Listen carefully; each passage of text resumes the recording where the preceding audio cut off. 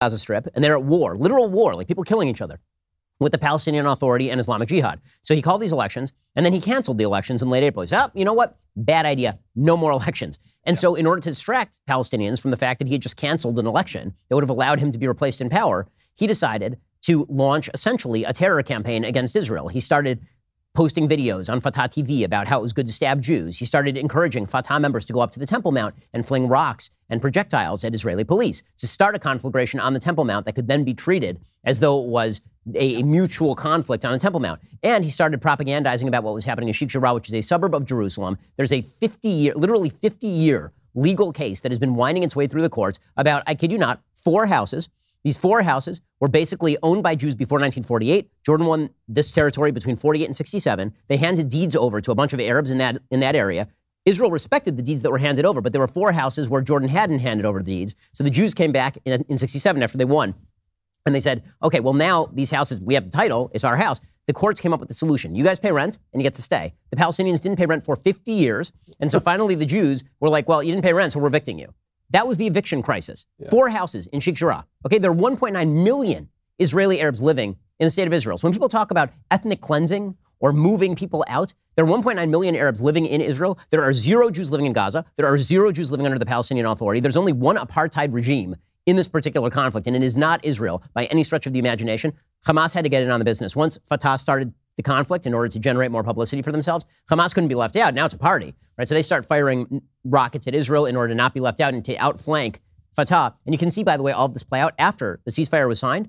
There's the riots on the Temple Mount have continued. In Al-Aqsa Mosque, you have thousands of Muslims who have gathered, and they actually shouted out the Grand Mufti of Jerusalem, who's a Fatah member, a member of Mahmoud Abbas's party. They shouted him out, shouting, "We are Mohammed Daif's men," meaning Mohammed Daif is the spiritual leader of Hamas. We are with Hamas.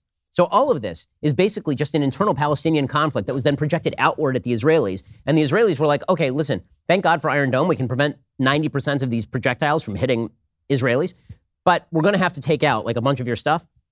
When we say that any state did what Israel would have done, that's not true. Any state that was hit with 4,500 rockets in the middle of, for example, its capital city or Tel Aviv or Washington, D.C. or New York, let me put this, 1,000 rockets at San Diego, which is not a top 10 American city in terms of population, the American flag would be flying in Mexico City by tomorrow morning.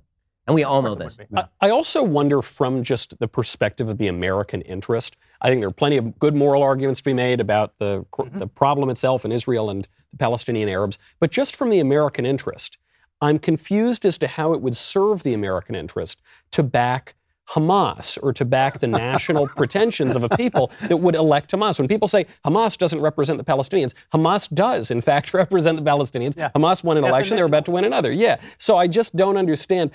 I suppose the argument would be that Israel, relatively young nation, that's the big problem. And so we've got to give more power to the Palestinian Arabs, who are calling for, by the way, from the river to the sea, Palestine to be free. So they're calling for the eradication of Israel. Does anyone believe that that is a tenable, taking the moral arguments aside, that that's a tenable thing? You're going to wipe out a nuclear power, that the world would tolerate that? That doesn't seem like such a good idea. So now we're going to back Hamas? You know what's heartbreaking about this? When I was a kid, we were really not that far from the Holocaust. And I used to call us, I actually wrote this, that we were holiday Jews. We were taking a holiday from a history, a relentless history of anti-Semitism. I mean, a nonstop hatred of the Jewish people that has really been going on before the year dot, as they say in England. It's been going on forever. We had this holiday, and the holiday's over. And it's heartbreaking. It is heartbreaking to see ordinary Jewish people attacked on the street, and no one said. As with all racism in America, we all lived in this beautiful period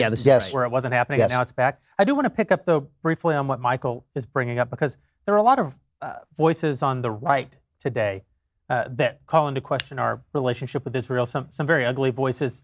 I think it's important to say that I'm very critical of the America First movement.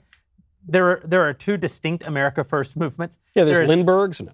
Well, there's Trump, who uses America First to mean that America must put America's interest ahead of other interests. And then there's the America First movement, which is online jolly right-wing trolls who actually are racist and actually do despise the state of Israel and actually do want an American, a white ethno-state in this country. It's unfortunate, because they're sophisticated online trolls, that they've used the language of Donald Trump's, hey, wouldn't it just be nice if we put America's interest ahead of